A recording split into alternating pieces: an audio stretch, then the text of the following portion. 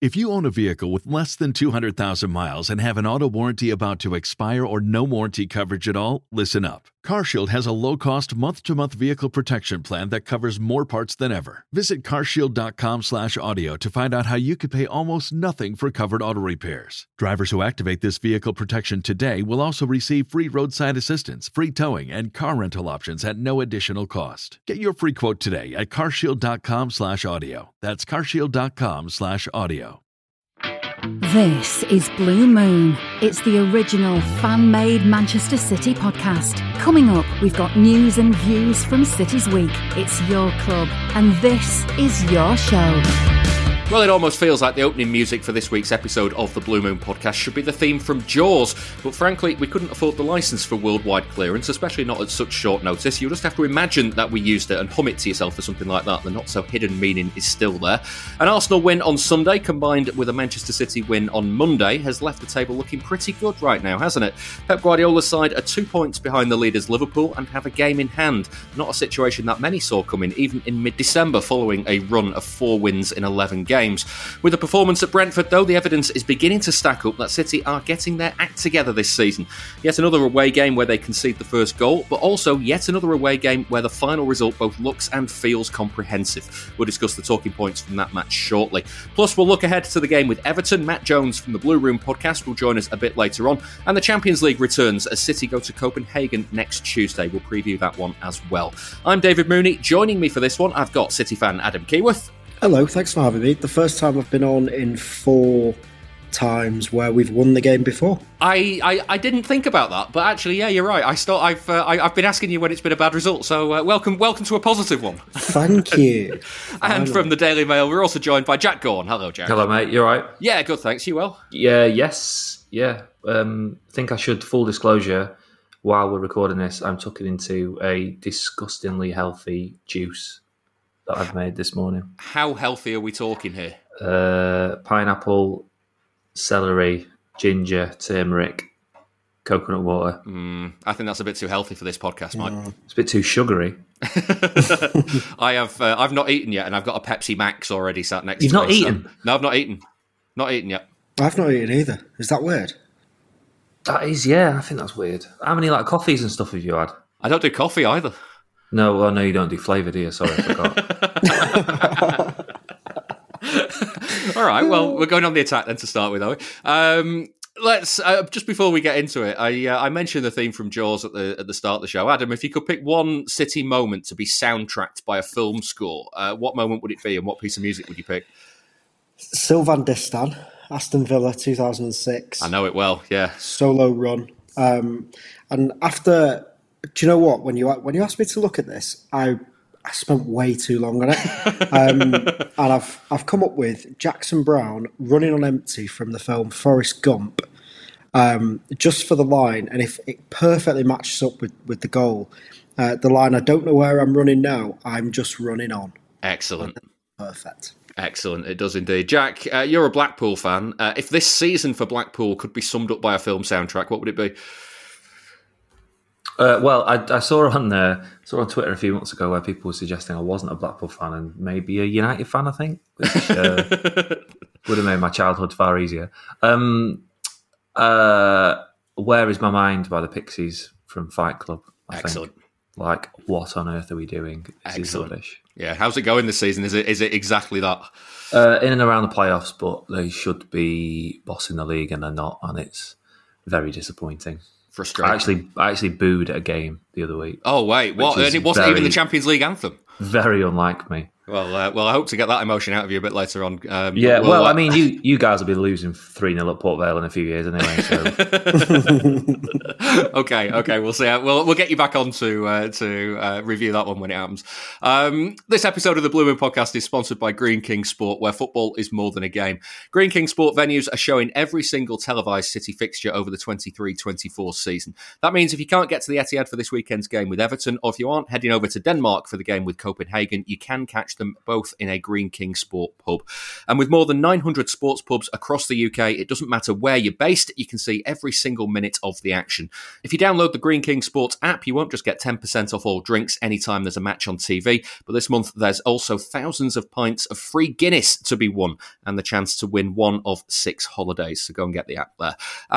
Let's start then with the Brentford game with, I think there's only one place to start really, Jack, and that's the performance of Phil Foden. I did a little bit of number crunching because I'm sad like that after the game. Foden scored 71% of all of City's Premier League goals against Brentford, and in his lifetime, no other player has scored for City away at Brentford. It's niche. I like niche, you know that. Yeah, I mean, he was amazing on Monday night, wasn't he? But I think he's been great all season. He's benefited from De Bruyne's absence, I think, and sort of taken on the creative responsibility more and enjoys being in that middle or in the central areas. He's been quite out. I don't know whether you two have noticed, but he's been quite outspoken about playing in the middle. Like, he's not mincing his words. He's like, no, I want to be in there, and it's better if I have running games in the same position, which was quite surprising to hear him say. But then looked at the team on Monday night and he was like, oh, he's been shunted out to the left wing again. Now they're all back. But watching it, he just wasn't at all, was he? He wasn't, was he? He was just allowed to do whatever he wanted, and they sort of forgot about the left-hand side and let Gvardiol move forward whenever he wanted, but they were more bothered about overloading the central areas, which is exactly where he's going to flourish in, like the small spaces. And you saw, the way they were able to manoeuvre Brentford about was perfect for him to go and drive forward into the box. Yeah, Adam, I wonder if this whole discussion about playing him centrally and whether he should be on the left, whether it's all kind of a big red herring, because ultimately, like, he starts on the left, but that's not where he's been playing. I don't think it matters anymore where he plays either. I think, like Jack says, he's been really vocal about how he's really enjoying the position that he's playing in, this central area. But I think he can be. He's backing it up now. I know that last season he made a comment at some point in the season saying that he'd like to play more centrally. But this season he's made that his own. And I'm really impressed by kind of the way that he's leading the team at the moment as well. He's very quietly just pulling everything together. And I think one thing that I was never too sure of was whether he could really be the driving force behind that team. So he's just been amazing, hasn't he? And he could play on the left if we really needed him to, but for some reason Gvardiol now plays left wing, so who knows? Yeah, get a centre half to do it instead. That's the way it works. A centre half in his first season in the Premier League. Yeah, you just play on the left wing, mate. I was doing something on him on Tuesday as like a follow up to the match, and just going back to that stats, David. He looked at the amount of minutes he's played for the club now, and he's averaging a goal or an assist every 120 minutes, which I think is not a bad start to his career, and that number is only going to get lower. Yeah, I know what you mean. And you look at the data. I mean, Adam from Stat City tweeted after the game, he scored 74 goals for City now. That's level with Carlos Tevez. It's more than Edin Dzeko. It's actually more than Erling Haaland as well. He's overtaken Haaland again, but he'll obviously, when he scores again, he'll keep overtaking. They'll probably keep overtaking each other this season. Will he ever score again? Well, I don't know. That we'll come on to that a bit later on. He's Foden's one goal away from matching his total from last season. And Opta tweeted he's got 8 goal involvements. 4 goals, 4 assists in his last 6 games. He's just absolutely the key man in front of goal right now, isn't he? The third goal on Monday night reminded me of Istanbul a little bit. You know, the turn. Yeah, I mean, that would have been one of the all-time great Champions League final goals, I think, if that had gone in. I still think about it. I still think about it now. Just why couldn't you just finish it? Because that's in all the compilations after that. I was at my seat when he. I was like, oh my God, he's not going to, is he? But the way he sort of approached the box was exactly the same as that particular moment against Inter. And he's just so calm, and you knew he'd score. And I think he's improved his composure in and around the box this year. Like Guardiola made reference to his assist for Rodri last week against Burnley, where he waited and waited and waited for the right pass and then played it in and it goes in. Guardiola was basically saying that maybe last year he'd have been one-on-one against a defender, been doubled up eventually, and then tried to go around and maybe have lost it. But he sort of understands what he needs to do now, which he just, his progression is can only be encouraging. And as Adam said, he's like taking games by the scruff of the neck. And I've noticed that he's pulling players in now, and he's like barking orders, not like majorly, not like a Ruben Diaz, but he is like moving people around and saying, no, you go there and cover that. And which for a 23-year-old, I know he's been around for ages, but it's quite impressive, really.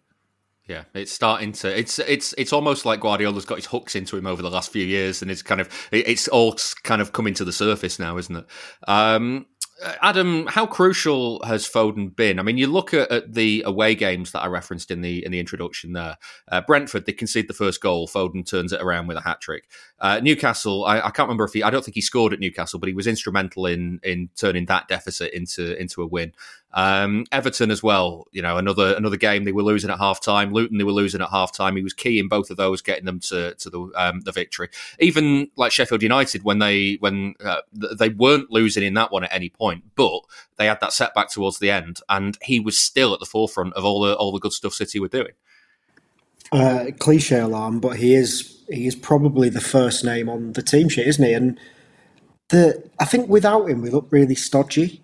I think on the ball in midfield, there's not a lot of that spark without him in the team. And I'd even say that when De Bruyne is playing without Foden as well, that we can look a little bit slow, and it's that half turn that he's got, and often he'll lose the ball trying to play in the striker, but he just offers so much. And I think without him this season, we really would have struggled for goals. You say before about Haaland being out for so long, but Foden's really taken on being the goal scorer in the team. And even now, and I think this just goes back to the last couple of years, when he's taken his shot, I think, he's scuffed that. Or he's not. Everything's going in, and I think that makes the difference. And when we were at the game against Burnley last week, my cousin made a good point at half-time. It seems with Foden in every game, and I don't know if this is just us not noticing something, but it takes him about half an hour in every single game to really find the space and find his feet. But for the last hour of every game, for the past couple of months, he's been just unbelievable. And I'm really enjoying seeing Pep's really smug face about it. He knows now, doesn't he? He's got that little look on his face where he's like, yeah, he's the player that I wanted now. Yeah. It's funny you say that as well, because just on his hat-trick, Jack, all the way through each one of those goals, the first one, I thought, he's taking too long over this, and then he finishes it. The second one, I thought the header, he's not connected well enough with this, and then it finds the bottom corner. And then the third one, I was like, he's taking too many touches, what's he doing? And then he just rolls it in. Yeah, it's as if he knows best, isn't it? Yeah, funny that. The header was, I mean, if he'd actually got a proper connection on the header, the keeper probably saves it, particularly in the form he was in on Monday night. As soon as that went in, I was a bit like, I can't remember the last time he scored a header. So I had a look, and his only other Premier League header was the diving header against Spurs. His first one. Yeah, that's the first one, wasn't it? And then he scored a header against Real Madrid in the Champions League. He's only ever scored 3. So if he's starting to score those as well, then you like, it's a bit scary, isn't it? Yeah, unstoppable fella. Yeah. I mean, Jack, you also mentioned before about kind of his flourished in De Bruyne's absence. In the last few weeks, he's starting to see him flourish in De Bruyne's presence as well. Yeah, I think a lot of us have always argued that they can play together and play together in quite close proximity on the pitch. You want your brightest minds playing alongside each other, don't you? And I don't think anyone is more creative than those two. And it is, Monday night was probably quite instructive on how they're going to play now.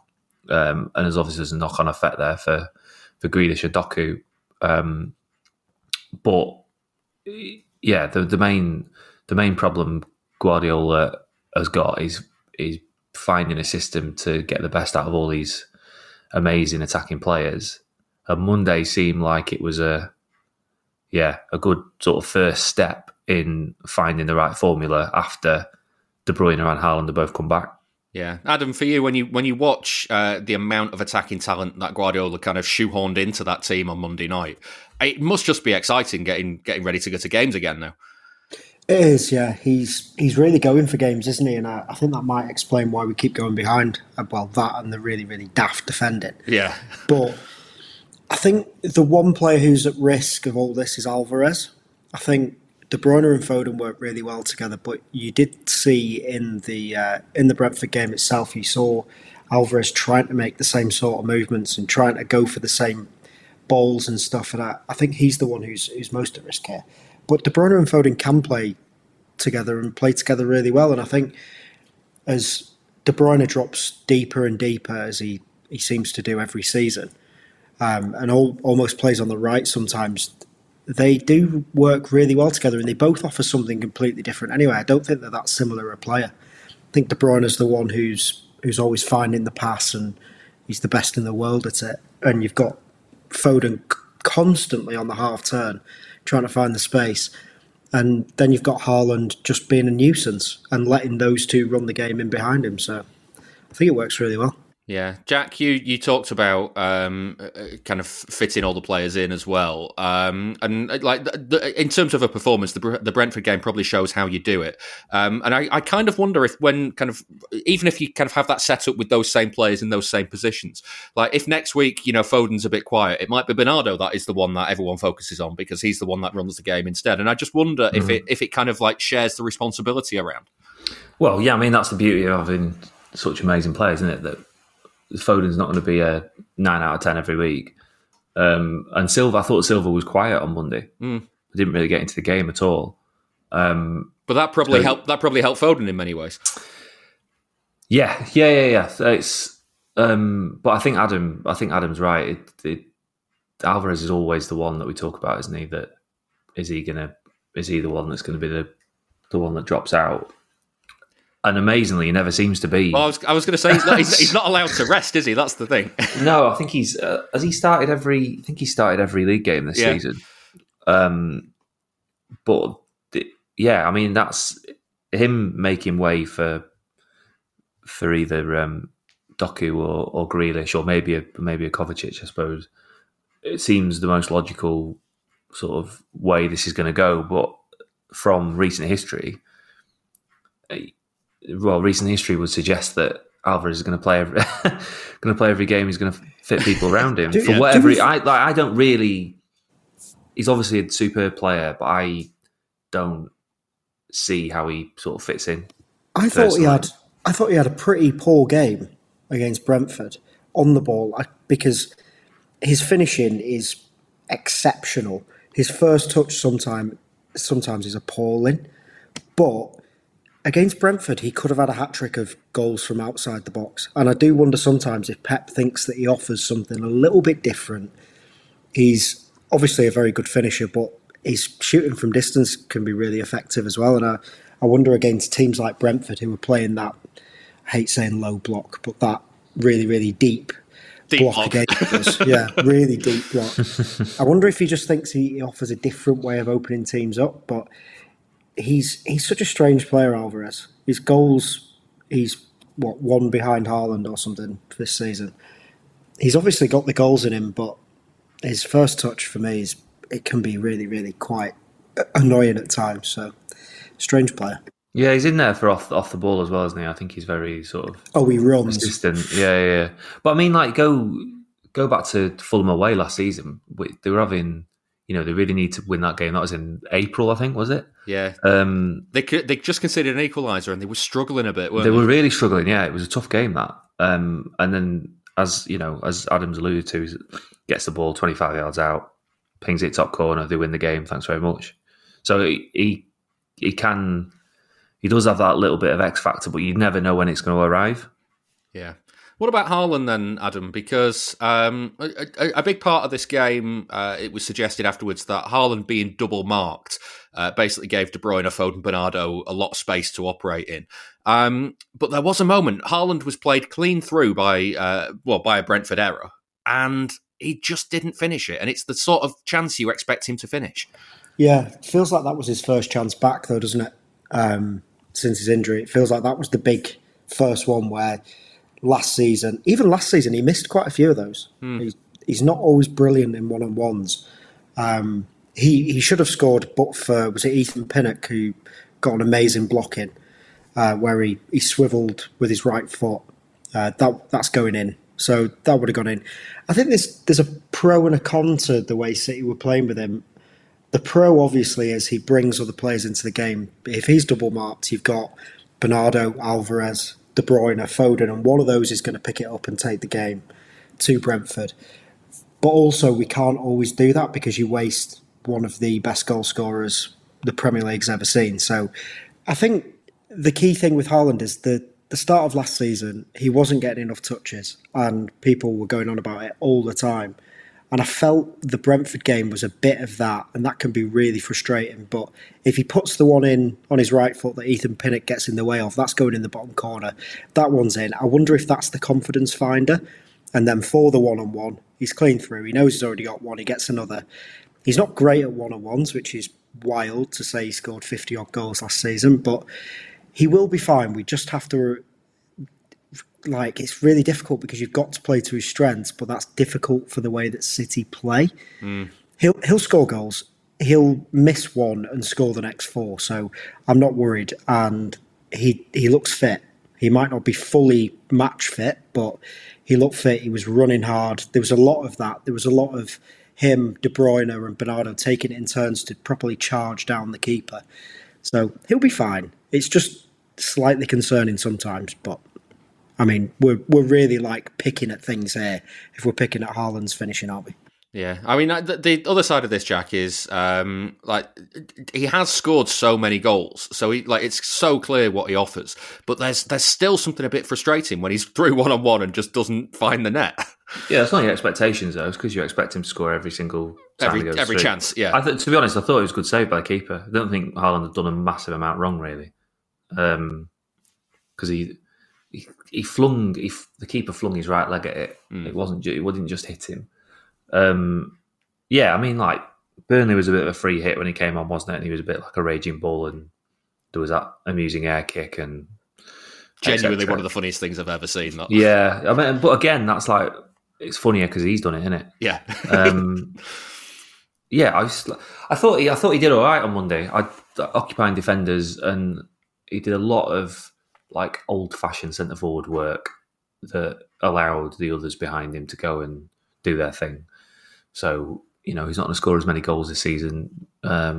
Teams have found other ways of getting stuck into him, but he will. I was saying to Pukowski on Monday that if he has a really bad end to the season, Haaland, he'll still end up with 20 Premier League goals. Well, it's kind of, is he still the Premier League's leading scorer despite having been out for? Yeah, he's joint with Salah. Yeah, that's crazy, isn't it? Because he didn't even have the greatest start to the season, did he? Really, by his mad standards from last year, he still scores goals. I think I think the thing with having him in the team is when he wasn't playing, defences are going to have a much easier time of it physically and being dragged about. When he is playing, teams don't want to play against him. However, he is in form or not in form, he'll still score goals. And I really do fancy him at weekend against Everton. Yeah, I did wonder if, while he was out, Jack, if it kind of suited City to go back to that sort of old-style City without having to work out a way to play with him. And then the Brentford game comes along and they're kind of like, no, this is the shape we can do it with him. And it just kind of, it kind of seems like City have two modes there where they can just do it one way with him and one way without him. Yeah, but I also think the stodginess before the Club World Cup, they were missing a lot of players. De Bruyne, I know De Bruyne didn't play earlier in the season when they were winning every week, but sometimes it just got a bit. It felt a little bit stale in moments, even though the draws that they got in the Premier League, particularly Liverpool, Spurs, Palace, they should have won those games, but they weren't wasn't top gear, was it? And I don't think that was necessarily down to the shape. I think it was just sort of a bit of bad luck here and there. You go back to the Liverpool game and the goal that probably should have been given, in my view. would have won them the game. And I just think it was one of those periods, really. I don't think it was down to much else other than the fact that things weren't going in and things weren't dropping. And it just felt a bit like, nothing's really happening.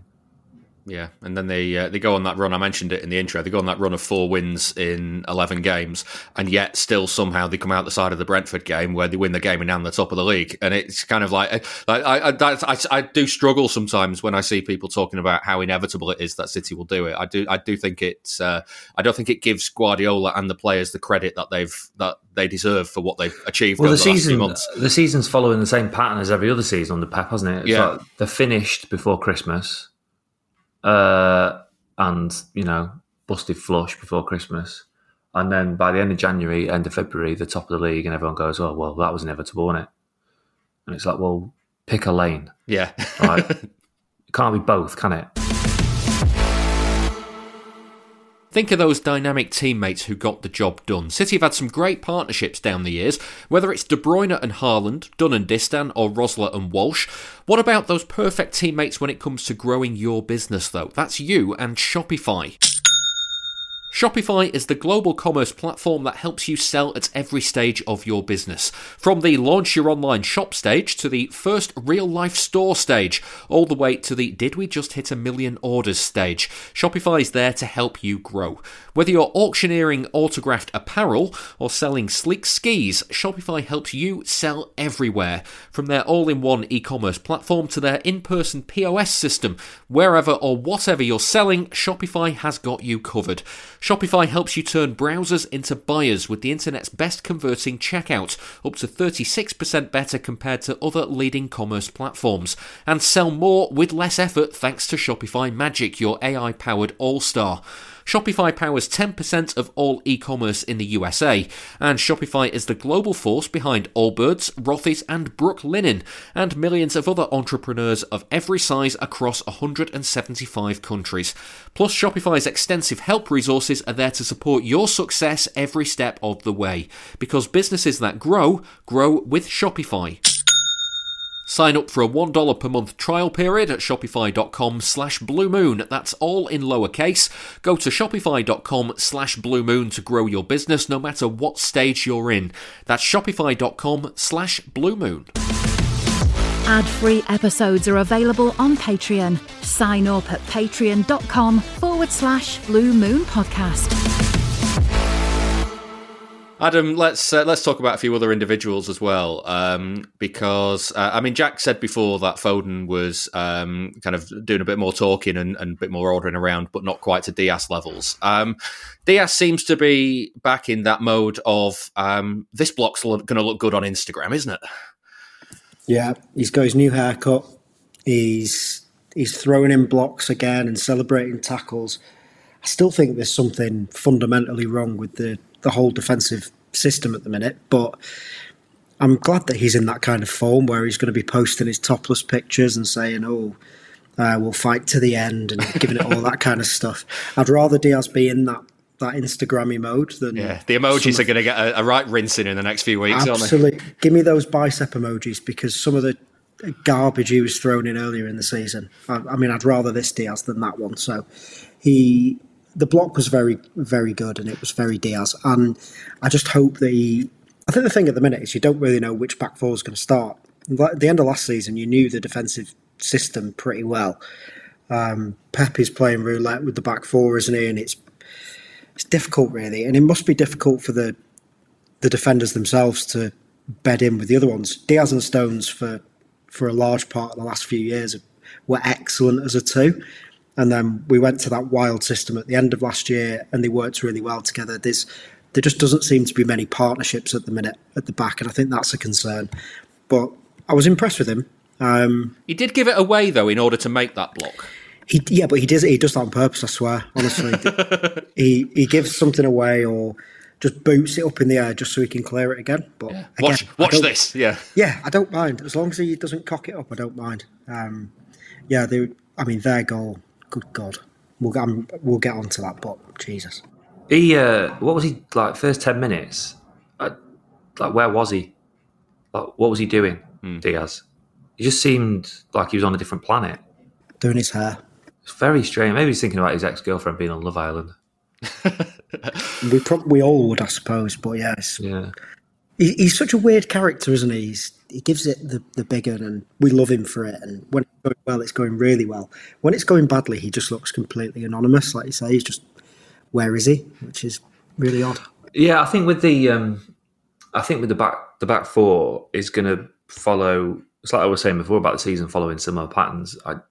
When Stones gets back and properly fit, then it'll be him and Diaz, and then we're now starting to see Nathan Ake emerging again as it gets beyond Christmas, who seems to be playing really well. So you would assume that Ake then forces his way back in. So I wouldn't be surprised in a month's time if the go-to is Walker, Diaz, Stones, and Ake, and then you go, they're now settled, and this is how we're going to finish the season. Akanji, though, like he's always been Guardiola's go-to guy. Yeah, but I'd like when they're all at it, like who is your four? Is Akanji in it? I don't know. It's tricky as well because, I mean, I wanted to talk about Guardiola a little bit as well, Jack, because we mentioned before that he's kind of operating down the left flank. And he, in the final third, for sure, I think he definitely offers a lot more than Nathan Ake does. But Nathan Ake offers a lot more kind of on the cover and his ability to get back and kind of sweep things up. And you look at the goal that Brentford scored, like, when Ake gets moved out of the way by Ivan Toney for that initial header, like, if it was the other way round, I might have expected Ake to be kind of sweeping up and covering a bit more than Guardiola was. Yeah, when I watched the replay, I was looking at I was more looking at Diaz and Rodri actually, but I hadn't thought of, because they were probably one of them should have picked up Mopé. But I wasn't really looking at Guardiola. But you're right, because it sort of had that trajectory where you just step in at a 45-degree angle and nick the ball. Yeah, you're right, and that's kind of why I think Ake will be in that left back position towards the end of the season when every game becomes a bit more on a knife edge and they're playing better teams in the Champions League that can really hurt you. Is the knock-on effect? I think he will revert to Ake at that point. Is the knock-on effect of that, though, that Foden then has to stay wide left? No, I don't think so. I wouldn't say so. You've seen Ake get forward before, like the goal against Arsenal last year in the cup. And I don't. It depends whether Monday. It depends whether Monday is going to be the blueprint moving forward or not. Yeah. But I think I know Guardiola got forward. I just think on Monday they just went sod it. We're not bothered about the left hand side. Like, you could have played Ake out there, no problem. Yeah. But you don't know whether that is going to be the blueprint or not. Be interesting to see how that works itself out over the next few weeks. That's both the genius and the curse of covering a Pep Guardiola team, isn't it? Is that you could see the starting lineup and it could be any number of things. So yeah. I don't have to do predicted teams anymore for the paper, which is absolutely brilliant. It's godsend that, yeah. Yeah. Yeah. Adam Ederson was in interesting form, let's say. A bit rocky at times with the passes out from the back in the first half, and then there was the incident at 3-1. What did you make of him? I think he was bored. That's always the answer, though. That's been the answer for however long he's been here, isn't it? He just gets bored, doesn't he, and just does weird things. I don't think he's the most insane goalkeeper on the planet, though, isn't he?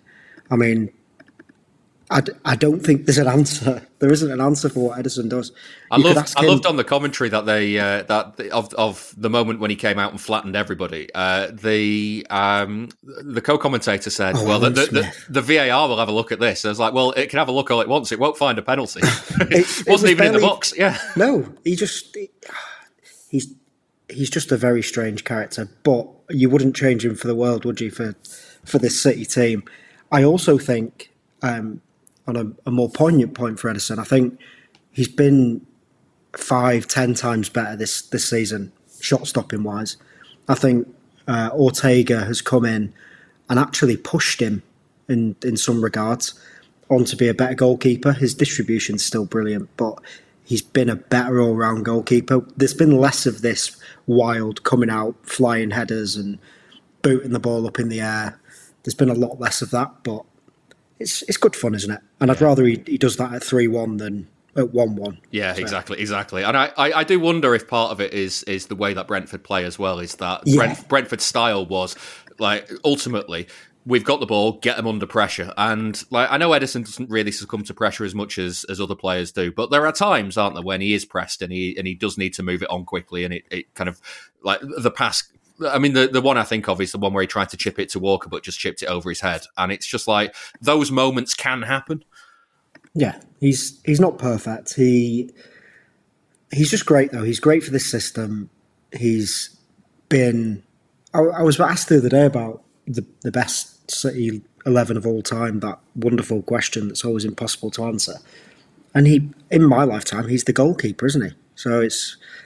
Yeah, I think we could talk forever about the weird and wonderful world of Ederson, but we'd never know the answer. You could ask Ederson, what was he doing in any of those moments? He'd say, I don't know. Yeah. Who was your team, Adam? Just out of interest. God, this is a predicted 11 to a whole new level now. This is awful. I put Ederson is it in your lifetime? It's got to be players that you've seen. Ederson went in. Right back was Kyle Walker. I had about 3 players per position. I had Company and Stones as my centre halves. Fair. Left back.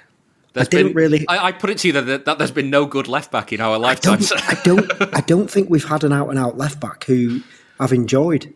Although I was a big Kolarov fan, he wasn't great at football or at being a left back, but he could kick a ball really hard. Nicholas Jensen? Ben Thatcher will see you outside. No, I'm not going near Ben Thatcher. Yeah, he won't see me outside, mate. I'm going the other way, yeah. He'll kill me. We could go Tiato if we really wanted to plough that furrow. I can't remember who my left back was. My midfield 3... Clichy? Clichy was good enough, or do we just be... Terry Phelan? Or do we just go full pep and stick a centre-half out there? I could put Distan out there. I'm going to put Distan out there. All right, fine, yeah. And then you've either got Fernandinho or Rodri. Toss a coin. Well, toss it then. Don't make me do that, Jack. That's tight. That's like picking your favourite kid. I don't have kids, so that's pointless. Who else was in there? Yaya Toure made it in because, being my favourite player, he went in. And then I had Kevin De Bruyne there. I had David Silva on the left because you couldn't leave him out. We're quickly running out of positions here, aren't we? Aguero up top because you've got to. And then there's one position left on the right. David Mooney, who is it? I think you're picking Raheem Sterling. I am picking Raheem Sterling. There you go. There we go. Adam Keyworth, City 11 in conjunction with Garth Crooks. Yeah, it's so all over the place. No, it was Sterling and Sean Wright-Phillips can have a fight to the death for that position. Yeah. Okay. Yeah. Well, so I don't know how we got, but there we go. Yeah, Jack, I'm not going to make you do it. Don't worry. But can we have a Blackpool 11? God, I wouldn't even be able to do that. I don't think. Given I'm a United fan. Oh God, yeah. Sorry. Yeah. Just a final thought on the Brentford game. Obviously, there was the incident with Kyle Walker and Neil Maupay, and Jack. Given everything that's happened over the last kind of few weeks and months, ultimately Kyle Walker's going to need a thicker skin than that, isn't he? Yeah, he does, but he's not going to come up against too many individuals with the same sort of personality as Neil Maupay. On the flip side, like Maupay's got a history of really winding people up. Yeah, and maybe I don't know. Some people would argue that he crossed the line if he's mentioned his kids. Other people will say Walker's brought it on himself. Not my position to have a view either way, but it's. Yeah, he's going to expect it. He's going to have to expect that sort of stuff. In terms of his performance, though, I thought he was pretty good. Yeah. I think he's improved over the last couple of weeks. Actually, playing a bit better because I don't think he's been great this season. Really, sort of been in and out a little bit in performance-wise, which has only been amplified by the fact he's played every week, hasn't he? I mean, I know Lewis got a start last week, but Lewis hasn't really had a sniff in that right back position all season.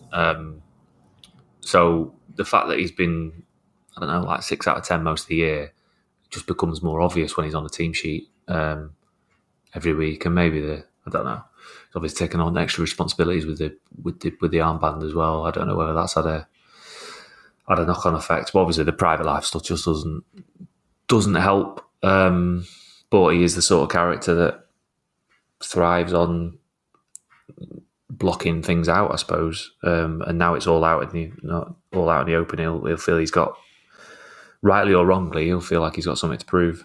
Yeah. Adam, it does feel though that he has got a lot to block out here, and it's one of those things where you go to an away game with where the fans are right on top of the pitch, and he's going to cop for some flack, isn't he? Yeah, of course he is. As Jack says though, Mopé's a different animal for that kind of stuff, isn't he? So he's going to get it bad all season off the fans, but you'd expect not so off the players. He's just going to have to pull himself together and get through it though. He did bring a lot of it on himself by doing a front page interview with the Sun. So he's going to have to suck it up a little bit. Yeah. Well, the 15 days between Monday's win at Brentford and the reverse fixture at the Etihad is the shortest time City have ever had between two games against the same opponent in the Premier League. With the help of Adam Carter from statcity.co.uk, I've been digging through the history books to look at all the other times there was less than a month between meetings with one team. Before we begin, let's set some ground rules. All the games that we're going to talk about happened with less than a month between them. We're not including cup games, and we're defining a month as 31 days. The games with Brentford then this season set a new record with just 15 days between them. The previous record was set last season. We were lucky today, honestly. I didn't expect to have time to come back against Tottenham. They would say, what do you do? It's football, my friend. It's football. Sometimes you don't know why we come back.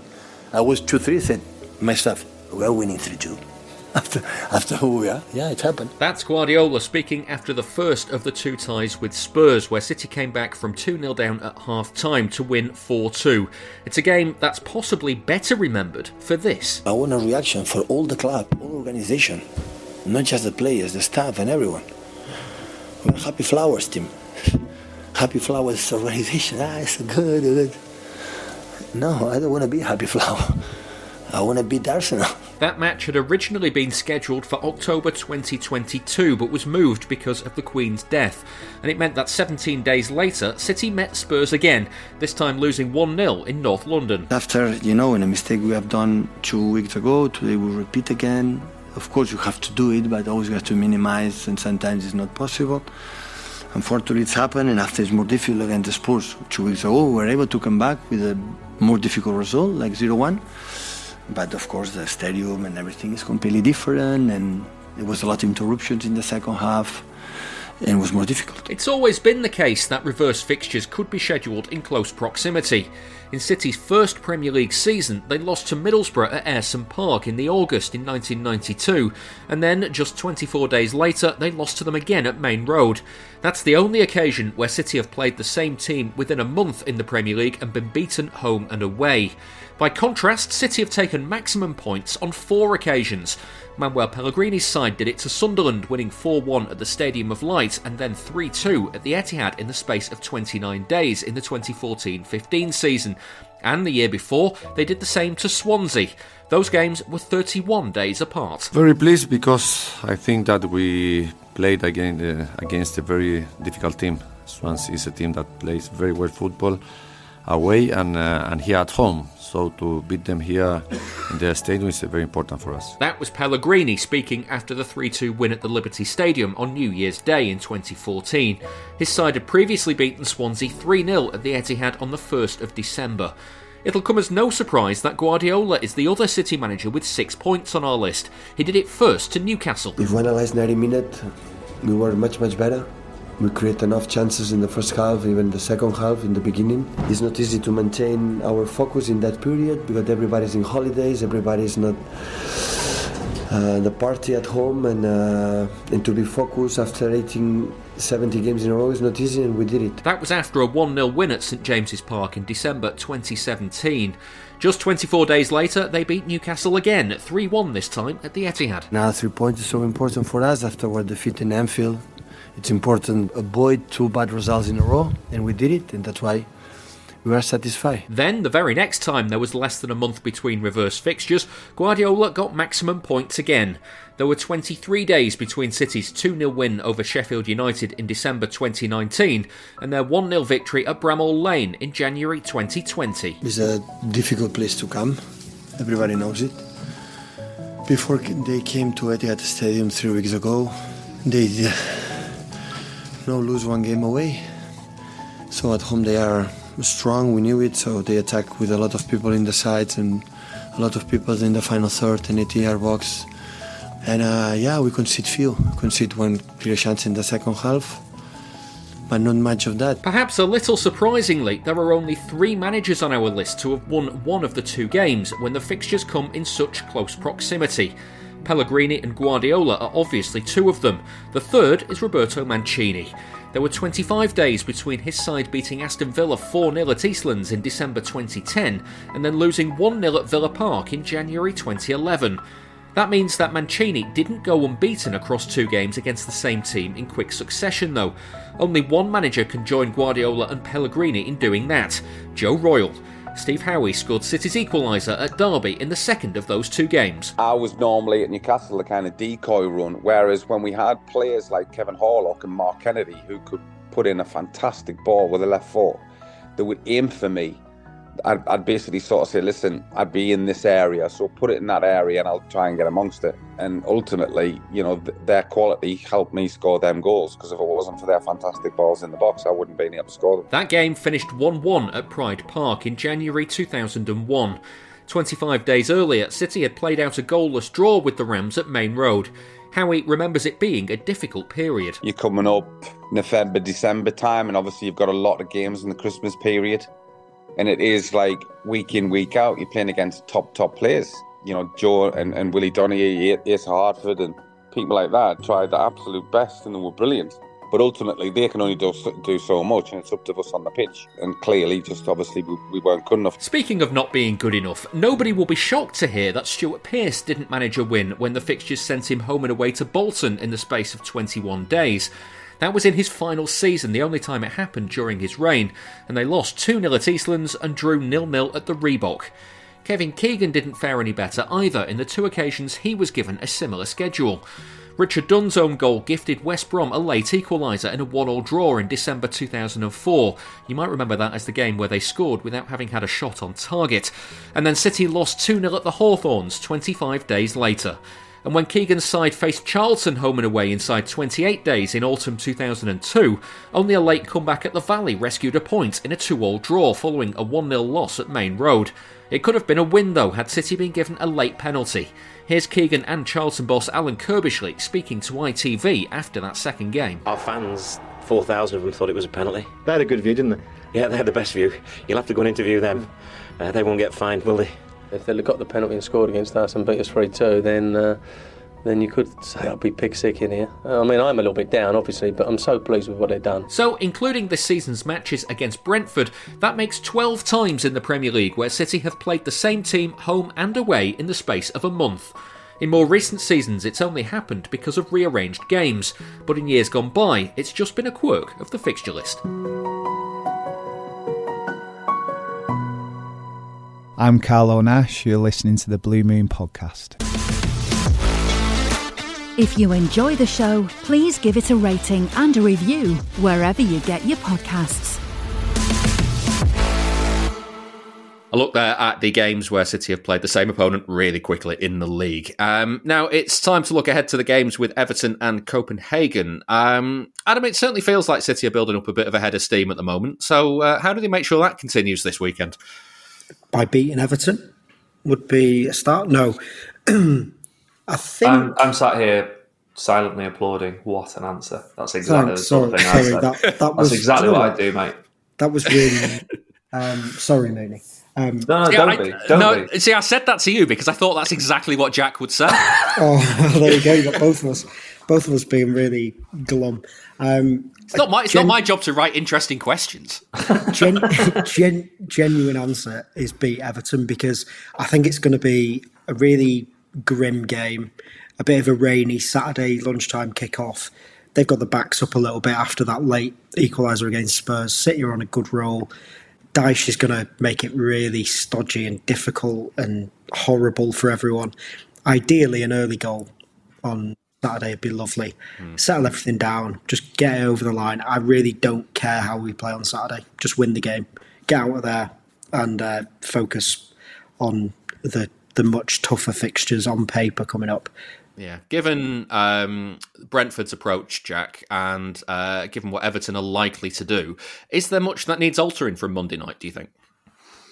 No, I don't. Yeah, I don't think so. Going back to Adam's point about the half-12 kickoff, I think press conference bingo tomorrow will be that we need the fans tomorrow. I think he's definitely going to say that on Friday, because everyone hates the early kickoffs, don't they? And they're always they're just so dry. Like no one's up for it at all, are they? Not, and this isn't just at City. This is across the league. Like that particular slot is awful most of the time. But yeah, I think with the team would be largely the same. I would have thought. I mean, there is an argument that maybe because a Dyche team is obviously going to sit exceptionally deep. So maybe you want Doku to have a run at them, maybe. I was wondering if Grealish or Doku might come in just to add a little bit more kind of thrust. But Grealish is a lot more kind of wide structure rather than the impetus, yeah. Yeah, I mean, Doku, yeah. I would probably go Doku just because of the sort of, he can create something from nothing, can't he? And from a standing start, and it can knock teams off balance a little bit, like his style of play. So maybe he's a good shout. But then there is an argument for just going same again because they were really, really good on Monday night. They could have scored. I mean, 7, 8, 9. They could have scored on Monday night, really. Yeah. Is there, just quickly, Jack, is there any reason why Grealish hasn't been around lately? He's just barely been in the team. I know he was ill for Newcastle. And is it just that he's not had his place back after being ill? Yeah, he's not. He's just not been able to get back in. I mean, the Newcastle, I'm not really sure why he was on the bench at Newcastle because he was very, very unwell and was never going to come on. So I'm not really sure why he made the trip, to be honest. And then there's been 3 games since then, I think. Yeah. And they're playing quite well and he's not been able to get back in. But I mean, it's going to be... I mean, Grealish is a wider conversation, really, particularly in light of, their interests, well, more than interest in Savio, who has played exclusively as a left winger for Girona this season. So you're thinking, right, if he's coming in and they see him as someone who is ready for the first team, which has not been disclosed yet, whether he will be first team or he might go out on loan again. But if he is for first team, where does that leave Grealish? Yeah, Doku's both left and right side favouring the left side. Well, Doku's short time at City has followed the same pattern as his whole career. He was bought as a right winger, and then within 6 weeks he became a left winger, which has happened everywhere he's been. So unless they retrain him as a right winger, you would expect that he then continues out on the left. Grealish has never been given the responsibility to play in the middle or off centre to the left hand side in that system. So yeah, I don't know what the future holds for him. And, I mean, there's a bit of I've taken a few steps ahead there really because we don't know what's happening with Savio, but it is definitely one to keep an eye on. Yeah, a few steps ahead as well because it's Everton this weekend. So Savio's not available for that. So there we go. Adam, for the other kind of players that are involved, obviously De Bruyne's back from a long injury. He started a couple of games on the bounce now. Is it a lot to keep asking him to start at the moment? Maybe he's one that given that the Champions League is back now and that the games are starting to come a bit quicker than they have been previously, he might need to be managed a bit more. Maybe, but he played 90 minutes, didn't he, in the week, which I thought was pretty big. I never expected him to play a full 90 so soon and in such a high-intensity game as well. I can see him starting again, though. I don't think he'll play 90 again with Copenhagen in mind because I'm pretty certain in Pep's mind he wants that Copenhagen tie over in midweek. He doesn't want to be sat around waiting for the next tie to come along and have to win and all the rest of it. He's going to want it done, so he'll have an eye on that. But I imagine De Bruyne will start again. He's finding a bit of rhythm, and he said, didn't he, in the week, I can't remember where he said it, but he still feels like he's not fully fit yet, fully match sharp. So, I mean, if he's okay, please continue. Do you know when that second leg with Copenhagen is? Is it around the derby? It is. It's between the derby at home and Liverpool away. Yeah, so get it if you can get it done in the first leg. It's by no means a bad thing, is it? Yeah, just go and get it won. Like you really do want to be doing that, and I know Copenhagen caused United a lot of problems, but who doesn't? Yeah, Jack. Yeah, Jack. I know that all went on, but like let's be frank here. City have to beat Copenhagen. It'll be embarrassing if they don't over 2 legs. So he'll be eyeing that up, saying, "Go and get it won." Yeah, I know we're getting ahead of ourselves, but he doesn't normally do that in the Champions League, though, does he, Jack? He's normally quite tight away from home in the first leg. Yeah, to be honest, I'd be surprised if they do get it won on Tuesday night or get the tie done and dusted, because Copenhagen don't lose many games at home in Europe. I should have had a proper look before I came on, so apologies. But Bayern Munich beat them earlier this season with a really late goal, and I'm sure that's the first time they've lost at home for a good 3 or 4 years in the Champions League. Like, I remember going, it was a dead rubber last year, I think, but when we went, it was a night that Gomez got sent off and Mahrez missed a penalty. Rodri Screamer disallowed. Yes, yeah, and Haaland not fit, but like walked up and down the touchline for the entirety of the second half, which was weird as well. But I mean, it was a really close game, and I think they've got a really good record there. So I think he'd be watchful ahead of Tuesday. I mean, he always is, isn't he, in the Champions League? He never sort of takes anything for granted. When we go back to that dead rubber at Leipzig a couple of years ago, and they'd already won the group, and he played the first team. So yeah, I think it might be that he goes same again,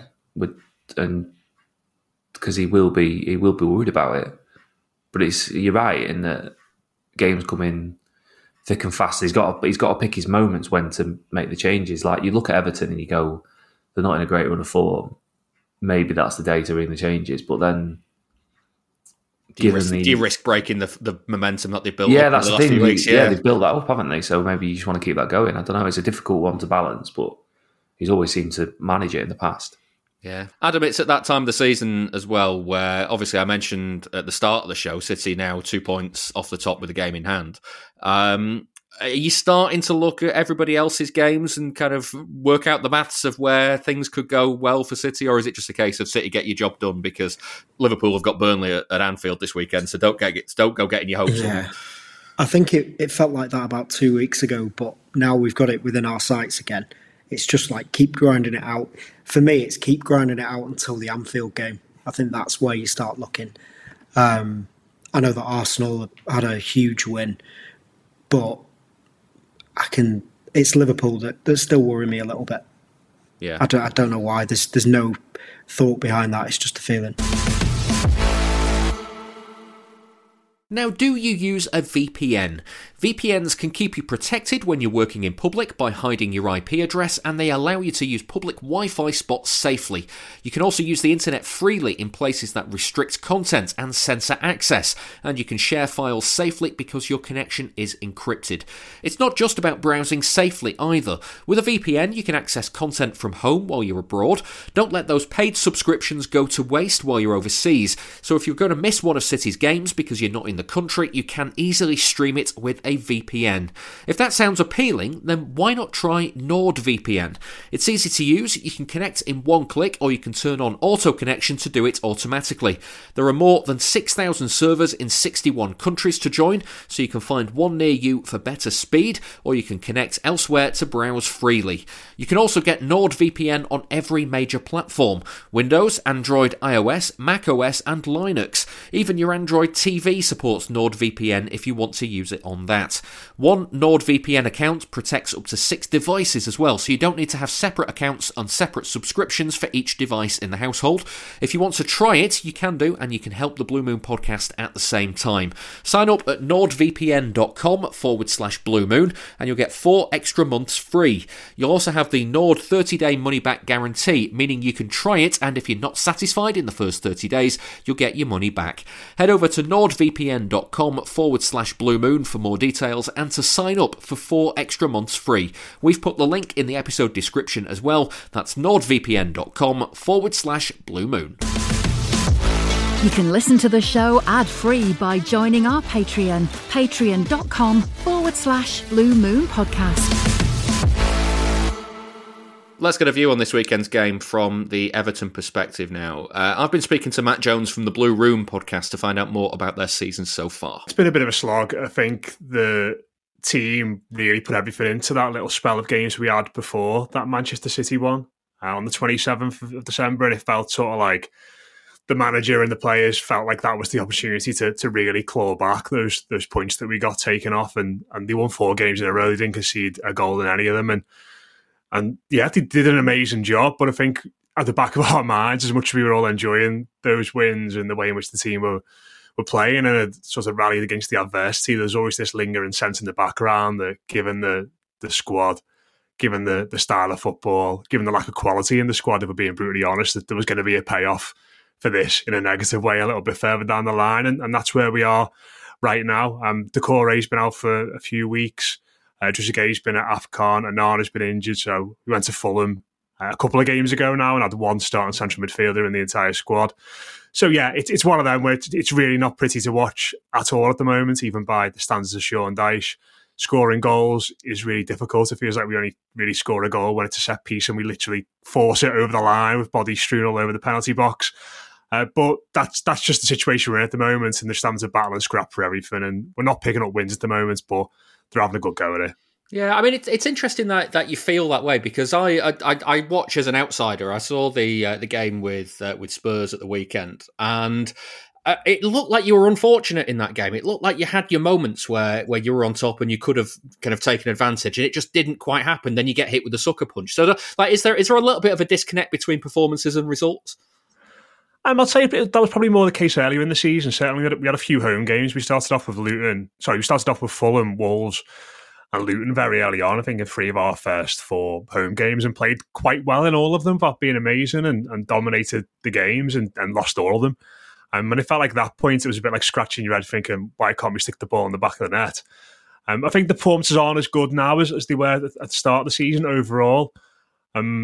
But I think that's just a bit of a case of wear and tear. Like I said, with a squad that is small and that has been pushed to breaking point, he's probably got about 13, 14 lads, I think, that he trusts in the squad, Dyche, and he sort of makes it very clear in his selections and his substitutions who he doesn't trust. And he's tried to sort of wring everything out of those as much of those as he could. So you're asking players to go to the well time and time again. And I think Saturday actually summed that up really well, because you're right, we obviously conceded that very early goal, and Spurs are a good side. You see him, I remember goes to the Etihad and playing really well with a second string side there and getting a result. And you kind of thinking, oh no, looking at us and how we've been playing and the squad we had out that day. But they dug in with a better side, I think, for the first half. And like you said, could have gone in ahead and ended up going in behind. And again, you're thinking, oh no, here we go, sort of thing. But even in the second half, they didn't play as well as the first half. They tied a lot. The substitutions gave us a little bit of something, but they're kind of lacking in quality at the moment in our options coming off the bench. But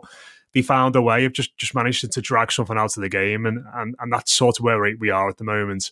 I'm hopeful that once the Decore's back in the side, once Onana comes back into the side, that those performance levels will start to pick up a little bit. But I think for the time being, it's just a case of just getting results on the board in any way we can, and that's kind of what we're doing. Yeah, it's you mentioned the points deduction as well a bit earlier on, and I guess it'd be very easy to look at Everton as a team kind of struggling in the league, 19 points, in the bottom 3. But like, if you add the 10 points back to that tally, suddenly you're up in 12th, and it feels like a lot more comfortable season. Are you feeling like you're in a little bit of a false position because of that at the moment? Yes and no. I think certainly after those 4 wins I talked about before Christmas, it felt like this this is a team that's mid-table, really, and would have potentially been looking for European places without that deduction. But as the reality of the squad has kind of bitten us, it's looked very much like we are kind of where we should be in a sense. And listen, I'm sure there'll be people listening to this saying, you've been punished for something, for a breach that the club have admitted you deserve it, and that's fair enough. But it's not really anything to do with Sean Dyche or nothing at all to do with the players, certainly. They've accrued those points in a way which has been absolutely fair from their perspective. So, yeah, they should be a team that's mid-table, but it's just one of them now at the moment where I've been quite calm and had quite a lot of perspective about the relegation battle, and I really thought we were in it. And at the halfway point, I think even though we were a point or two above Luton, it was one of them where it was a case of, right, in the first half of the season, we've been about 10 points better than them. There's no reason why we can't do that again in the second half of the season, but they've picked up a little bit. We've dropped off. I think there's other teams around there that have kind of been dragged in a little bit as well. So it's all starting to get a little bit tenser now.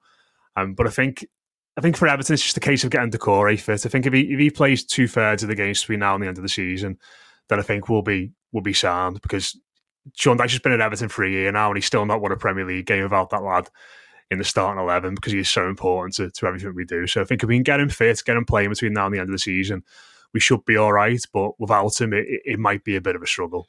Yeah, when is he due back? Do you know? Is he likely to be there for this weekend? I think it's one of them. I imagine. So after, obviously, we've got you guys on Saturday, and then it's Crystal Palace at home on the Monday.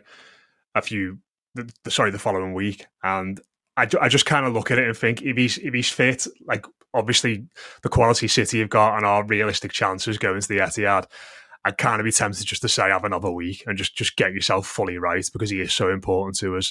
As much as he would make a difference to us if he played on Saturday, he's not going to make as much of a difference, I think, for us to be able to go to City and necessarily win the game or even get a point. So I think we might see him on the bench at the weekend, and maybe he could get half an hour here and there if the game's still in the balance, or it's 0-0 or we're trailing by a goal and the manager thinks we can get something out of it.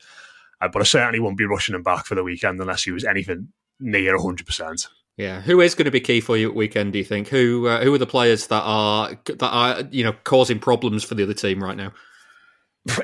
Well, from both perspectives, really, attacking and defensively, I'd say the two centre backs have been pretty good. By a large, Tarkowski's coming on a free transfer and been excellent for us. Really, just dead consistent, not missed the game, puts his body on the line every week, and is obviously really in tune with what this manager wants, having been brought in by Frank Lampard initially. And he's a massive threat in the opposition box as well. He wins a staggering amount of headers, and you might see this at the weekend. He's not really someone who's got a huge spring on him, but he just sort of muscles his way to the ball so well. And by and large, when Everton get a free kick or a corner, he wins that first ever header, and that's where the chaos and our opportunities sort of come from.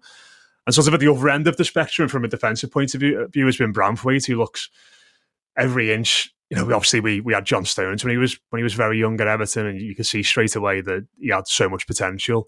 And this lad looks like he could go in a similar route. And listen, I'm not sitting here saying he's going to be playing in midfield for City in 5, 6, 7, 8 years and winning trebles, because what Stones has gone on to do and the player he's gone on to become is absolutely remarkable, and has probably outstripped what we even expected for him at such a young age. But he's that type of defender, in the sense where just great on the ball, dead composed, but when you need to battle and when you need to have someone with a bit of snarl, he's got that about him as well. And I think being left-sided really helps that. And I think he's one of those players that we're sort of looking at, kind of enjoying while he's here, because I think if he continues playing like he is, the age he is, the type of defender he is, there'll be a lot of clubs looking at him further down the line. So those two, I'd say, have been our standouts recently, aside from Decore and Mikalenko left back to a good season as well. But I think they're going to have to be absolutely on it from a defensive point of view, and certainly Tarkowski from an attacking point of view, which is mad to say, going into the game on Saturday. Yeah, I mean, on the attacking point of view as well, is the commentators at weekend were quite focused on Calvert-Lewin getting his goal and getting back into the swing of things. And obviously, in the end, it wasn't his goal; it hit Harrison on the way in. How's he doing right now? Yeah, it's been tough for Dom. I think he just looks like someone who's just feels like he needs a bit of a break at the moment. Obviously, he had so many bad injury issues going back from a couple of years ago when it looked like it finally cracked for him under Ancelotti, and he was getting amazing service every week from Rodriguez and Dino and Richarlison, and he was being that really good number 9. He was just there to finish everything off. And since then, he's been ruined by injuries, and now he's back in the team and he's fit, and he can't buy a goal. I think he does still contribute to the team. I think his run off the ball, his hold up play is still good. He will happily still battle, but he's just like earlier in the season when he came back, he just seemed to have that look on his face and that joy of I'm back playing football after so long sitting on my arse injured. This is great, and that kind of carried on a little bit while he wasn't scoring goals, but it's gone into a new phase now where it's just like, right, I need to get a goal here. And I did feel dead sorry for him at the weekend because Harrison knew absolutely nothing about that at all, did he? So it was one of them where you kind of look at it thinking, God, I think Harrison would have happily given Calvert-Lewin the goal given how long it's gone for, but he's still contributing, and for me, he's still Everton's best centre-forward because Beto came in the summer for 25 million, hasn't really set anything alight yet. Schmitty's come in, he looks like very much a project for the future. So it's just tough going for Dom. It wouldn't surprise me if he got rested, to be honest, on Saturday, because I think in Better you've got someone who's just going to leg it around and chase lost causes and might be a bit more of a threat in behind against City when they're pressing high. So he might get arrested at the weekend, but he just needs something to drop for him at the moment, and he just seems to be a player with the weight of the world on his shoulders a little bit. Yeah, it's interesting you mentioned that Beto might be a man for the weekend, because I was interested to kind of get your take on what you fancy Dyche to do at the weekend. Obviously, when he came to the Etihad with Burnley, his record was generally sit behind the ball, sit deep, and try and keep it compact. I don't imagine he's going to do something much more revolutionary than that. What are your thoughts on going away to teams like City under Dyche compared to previous managers? The away form has been quite good in the main this season. We haven't lost many. I think we lost the Villa early on, which was like a horrific performance very early in the season. But I think they went on a really good run after that. They lost at Anfield, although I don't know if you remember that game. They were very unfortunate with some decisions. Ashley Young got sent off, and then Canate somehow avoided a red card for a second booking. Very similar to the one he got at the weekend, funnily enough. You mean to tell me Liverpool got lucky at Anfield? I don't believe it. Yeah. Amazing, yeah. Best time for everything. But yeah, and they lost that game 2-0 in the end, but they did well, and they were in the game for a long spell. And they lost to Wolves as well. But other than that, I think they're the only games they've lost all season away from home in the league. So they've been good and they've been solid. And I think what they've done well is, and I think, listen, I'm not going to sit here and say Sean Dyche plays amazing football and all the preconceptions about him are wrong, because they're not. It is hard and it is physical sometimes. But I think what a lot of fans don't realise is that Everton really do pick the moments to press and go after teams in games. It's not just, right, get back to the edge of the box, keep your shape, and we'll take it from there. They will try. And I think, actually, if you think back to the game at Goodison, when City played on the 27th, that's where Everton's goal comes from, doesn't it? I think someone pinches the ball off Rodri on the edge of the box. He makes a little mistake and Harrison gets in and scores. So I think there might be the odd spell in the game where they try and do that. I'd say there might be 4 or 5 times early on where they really try and go after City, win it high and get a set piece and score. But I think as the game goes on, you will see them retreating a bit more. In terms of team selection, I would be tempted just to mix it up a little bit from an Everton perspective. I think Dwight McNeil is in badly need of a rest. He's struggling on the pitch. He's got a lot of stuff going on off the pitch at the moment as well. It just looks like it's all starting to weigh him down a lot. Harrison similar, has played a lot of games, so maybe it's one you just refresh a little bit. I think he might, wouldn't surprise if he played a back 5 as well, so maybe a few little tweaks here and there, because I think, except being brutally honest, I think that Crystal Palace game in just under a fortnight's time is the big one for us. And I think you'll be looking at it thinking, I want my best 11 or something as close as possible to that, playing in that game and the more being in the best condition. So I think Saturday's just going to be one of those where we've just got to grit our teeth, get through it. If we can get a point, if we can have a Damari Gray moment like last year in that game, then so be it. But it's I think we all know realistically it's going to be dead hard for us.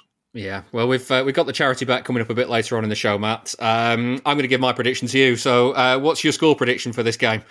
Oh, I can't go.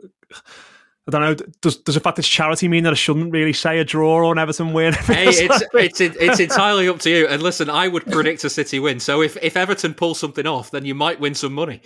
Go on, I'll go 1-1. Just, I've got to back my lads a little bit, haven't I? So I'll go 1-1, and I'll take like Tarkowski to score or something if I could. So 1-1 Everton, 10% possession, one shot on target, one set piece, going to nick something. This is the Blue Moon Podcast, but don't worry, it'll be over soon. That was Matt Jones. Interesting to hear him talk, Jack, about Everton basically knowing when to press City, because City need to be on top of the momentum shifts in this game, much like they were against Brentford. In that, the number of times against Brentford where Brentford were trying to press them and City just went, "No, we're going to play our game," and took control of the game back. I thought was very impressive, and that kind of is going to be the same thing this weekend, isn't it? Yeah, and he's right. You have to know when the right time to do it is, but I don't know whether many of the teams in the bottom half of the division actually do know. It's all well and good saying that, yeah, there are the right times to do it. But I mean, look at Brentford. Brentford's a good case study because it happened this week. But the game was so open, there was so swathes of park in the middle of the pitch for them to play in. Once they'd beaten the first. I hate the word press. Honestly, genuinely hate the word press. Well, when they beat that first line, then they were away. So I think Brentford were particularly good at trying to pen them in, to be honest. Yeah. And Everton, I'd look at the likely team that Everton have put out. It doesn't seem to me to be a team that you would be fearful of, that are able to sort of nick possession high up the pitch. Yeah. I don't know.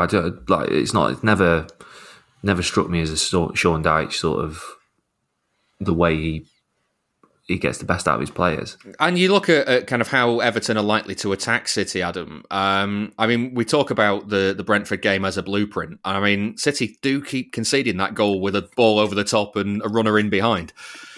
Yeah, and Everton will have a good go at it in classic old Dyche fashion. I think Pickford and Calvert-Lewin and some of the big lads in midfield will be looking at that. Especially, they'll be looking at that the Brentford goal and thinking, right, we've got that within us as well. So City are going to have to be really careful, and they're going to have to defend way better than they did for some of those over the tops against Brentford. So that's one way they can get through us. And I don't know if Decore is still out for Everton, but him coming back would be a big plus for them if he's around. But yeah, City have just got to be really, really, really careful to not concede the same goal over and over again, because it does feel like that's where we're getting caught out. As much as we've been getting caught out on the counter in recent times, it's that kind of flick on over the top that's a bit concerning. Yeah. Let's have a quick look at Copenhagen again still. Jack, they haven't played since the 12th of December. So a good old classic podcast question here for you to eviscerate me on. Will they be fresh or rusty? Yeah, well, who knows, David? 2 months is mad that they've not played. I didn't realise it was that long over in that part of the world. Just winter break. In fairness, a bit chilly in Denmark. It is chilly, yeah, but given that the league does go from August or July, I think, does seem like quite a long time. Well, they've had 2 months to prepare for this game, David. So yeah, always dangerous. Always dangerous, tricky place to go. Adam did mention before that they did cause your United side a lot of problems. So how much of that was just United being United? That was a funny night, that wasn't it? I was watching that going, my God, just absolutely incredible game, that. But it's like what I was saying before with the atmosphere. It's like quite a raucous place to play football, that stadium. And they will have to be mindful that they've got some tidy players. They've got the lad who scored the winner against United, whose name escapes me. Is it Rooney? Yeah, it's Rooney. Yeah. He's been watched by quite a lot of clubs already. They're good. They are a good side, and you're right in that if they've not been playing every 3-4 days, have they, for the last 2 months? So they are going to be fresh. And I can't. Yeah, they'll be bang up for it. I think I'm quite looking forward to it. It's going to be a good. It's going to be a good night, I think. Yeah, are you going out there to cover it? Yeah, go Monday morning. Yeah. You lucky boy. It's my favourite place on earth. Is it? That's interesting. Oh, absolutely. I enjoyed it last year, but like sort of put off by the finances involved. Yeah. After a few days, I very much disliked it, but then I went home and thought I'd love to be able to afford to live there. Yeah, it is nice. Yeah. Mermaids? Did you go mermaiding? I was warned against it and saw it from across the river, and I'm very glad I did because it's absolutely tiny. It's small. What is mermaiding? It's the Little Mermaid, the statue of the Little Mermaid. Oh yeah, but as a verb, mermaiding, is that what you said? Oh, I think that's what I said. Yeah. Edit it out if you want. No, I mean it's. Be honest with you, mate. It's got title potential. So no, I don't know. Oh no. I'm just thinking of the AI images that I've been generating for the podcast titles recently. What would make a good one? Jack Gorn goes mermaiding. Yeah, yeah. You have to tell us all about that next when you come back, mate. One for tour, that. Yeah, let's get some predictions on the board. We didn't win on the charity bet against Brentford, but there are 2 chances to add to the total of £690 in this week's show. William Hill is giving us 3 £10 correct score singles on City's games. The winnings are going to the Man City Fans Food Bank support group. They'll be outside the Etihad early on Saturday, so do go and see them with a donation if you can. We heard earlier on that Matt went for a 1-1 draw in the City-Everton game. That's 12-1 and £120 if he's right. Adam, what are you having for this one? I am going for 2-1. 2-1 City is 17-2 and £85 if you're right, Jack. I've gone for 4-1, but now I'm thinking 12:30 kickoff. Maybe it won't be. Well, if it is, but if it is, yeah. They beat Liverpool 4-1 in this slot last season, so yeah, you never know. 14-1 and £140 if you are right. Jack, I'm going to start with you for Copenhagen. What are you having? I'm going to go for 2 each. 2 each is a huge 25-1 and £250 if you are right. Adam, what are you having? 3-1 City away win. 3-1 away win is 11-1 and £110. I've got a 2-0 City away win. That is 11-2 and £55 if I'm right. Remember, you've got to be 18 or over to gamble. Prices can change. And for information on how to gamble responsibly, take a look at begambleaware.org. We will squeeze in a couple of quick listener questions now at Blue Moon Podcast on Twitter if you want to send them in. You can email as well through the website on bluemoonpodcast.com. Just fill in the form there. Mo says, everything may well be above board, but should City be extra transparent or even avoid deals like going after Savio after they've joined other teams in the CFG, so there isn't more finger-pointing and accusations of cheating than there is already? So for context on this one, Jack, you mentioned the deal a bit earlier on. Savio is currently on loan at Girona, and by all accounts doing really well, as you say. He's on loan from, and now, here we are, I don't know how to say this team name. Troy? Troyes. Okay, well that's you learn. I did French A level as well. You learn something new every day. He's on loan from. Were they doing much about the French second division in French A level? No, but I know La Rochelle like the back of my hand. Yeah. But he's on loan there, where he's the record sign. He's on loan from there, where he's the record signing. He joined them in the summer of 2022. Immediately loaned out to PSV, and then last summer loaned to Girona. And both Troyes and that was awful pronunciation, but we're going with it. And Girona are part owned by the City Football Group. Jack, is there an image issue here?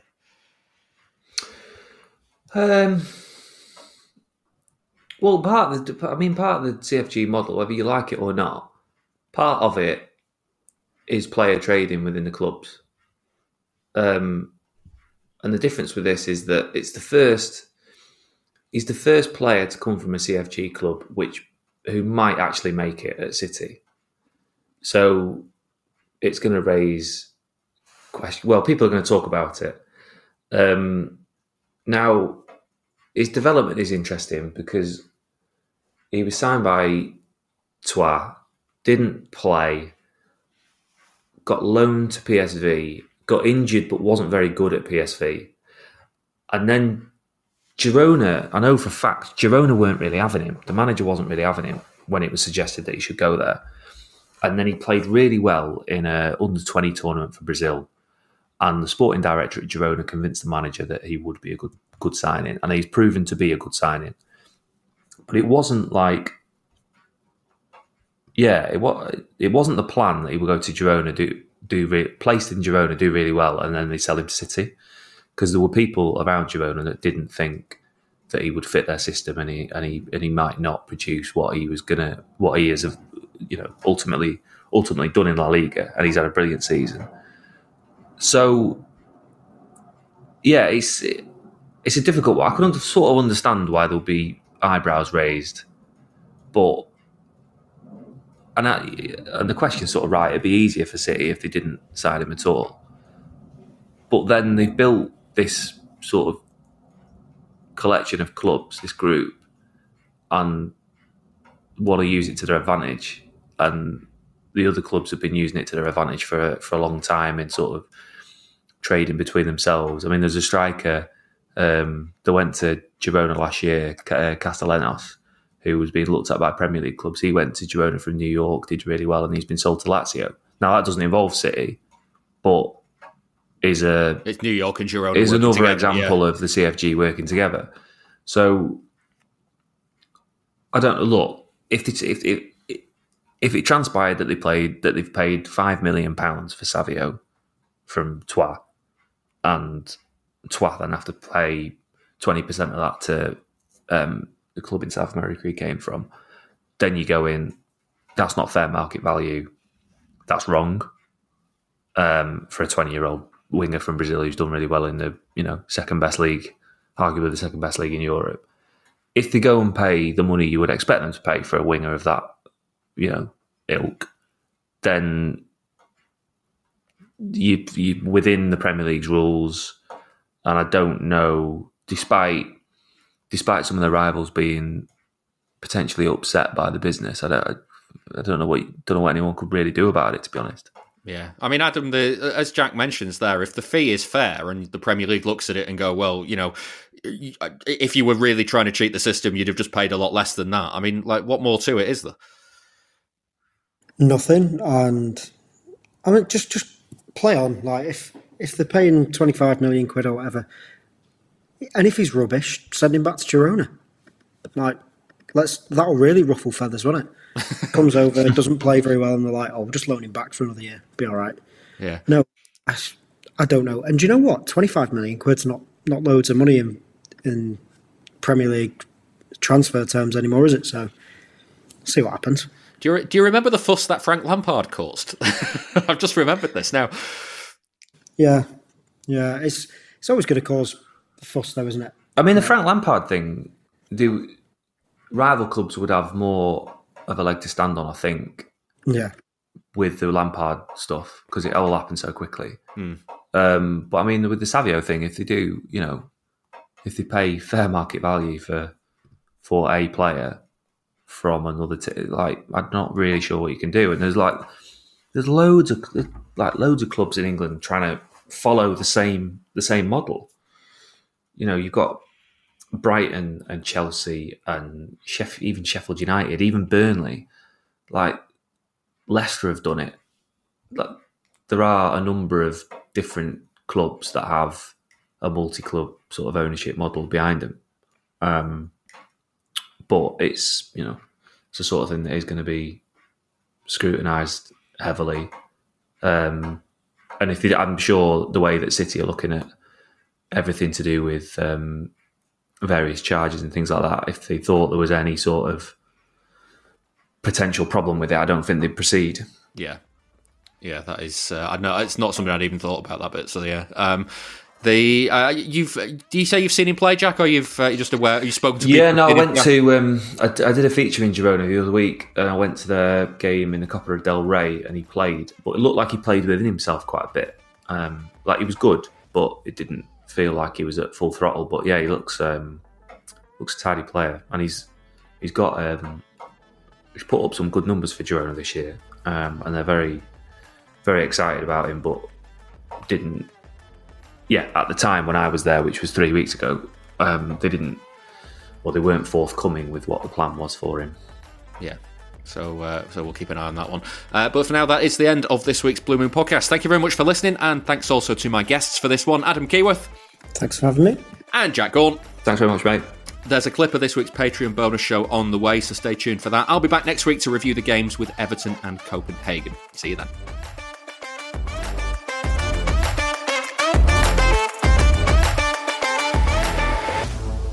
That was the Blue Moon Podcast. Please give the show a rating and a review where you can. And don't forget, you can listen without the ads by signing up to our Patreon. You'll also get an extra episode each Monday. Here's a clip of this week's. Going back to superstition, I did this thing of, so where we were sat on second tier, the family stand on that day. Managed to get tickets together with my dad, because he didn't have a season ticket at the time. And then there was like this little runway behind, because we were right at the back, so it was like you could sort of run behind. So there was like space behind. So I was like, oh, you know what? It's unlucky being sat in my seat. I was like, it's unlucky this. It's unlucky. So I got out of my seat. And then we scored, and then Zeko scored. I was like, right, I'm not going back in my seat again now. I'm not going back in my seat. I started sitting down, and then again, just, out of pure nerves, sat down again. I'm like, sitting down, and I'm like, no, I need to get up and move about. And then, obviously, we scored. And as I say, because we had this runway, I could run quite far. Did it just all come out at that point? Yeah. I absolutely just sprinted down and just hugged this bloke who, probably good, 20 metres away, just grabbed hold of him, hugged this bloke, and then ran back to my mate, hugged him. Oh, it was just mental, wasn't it? It was just nothing like it. You can listen to more of that at patreon.com/Blue Moon Podcast. And join us again next time for another episode.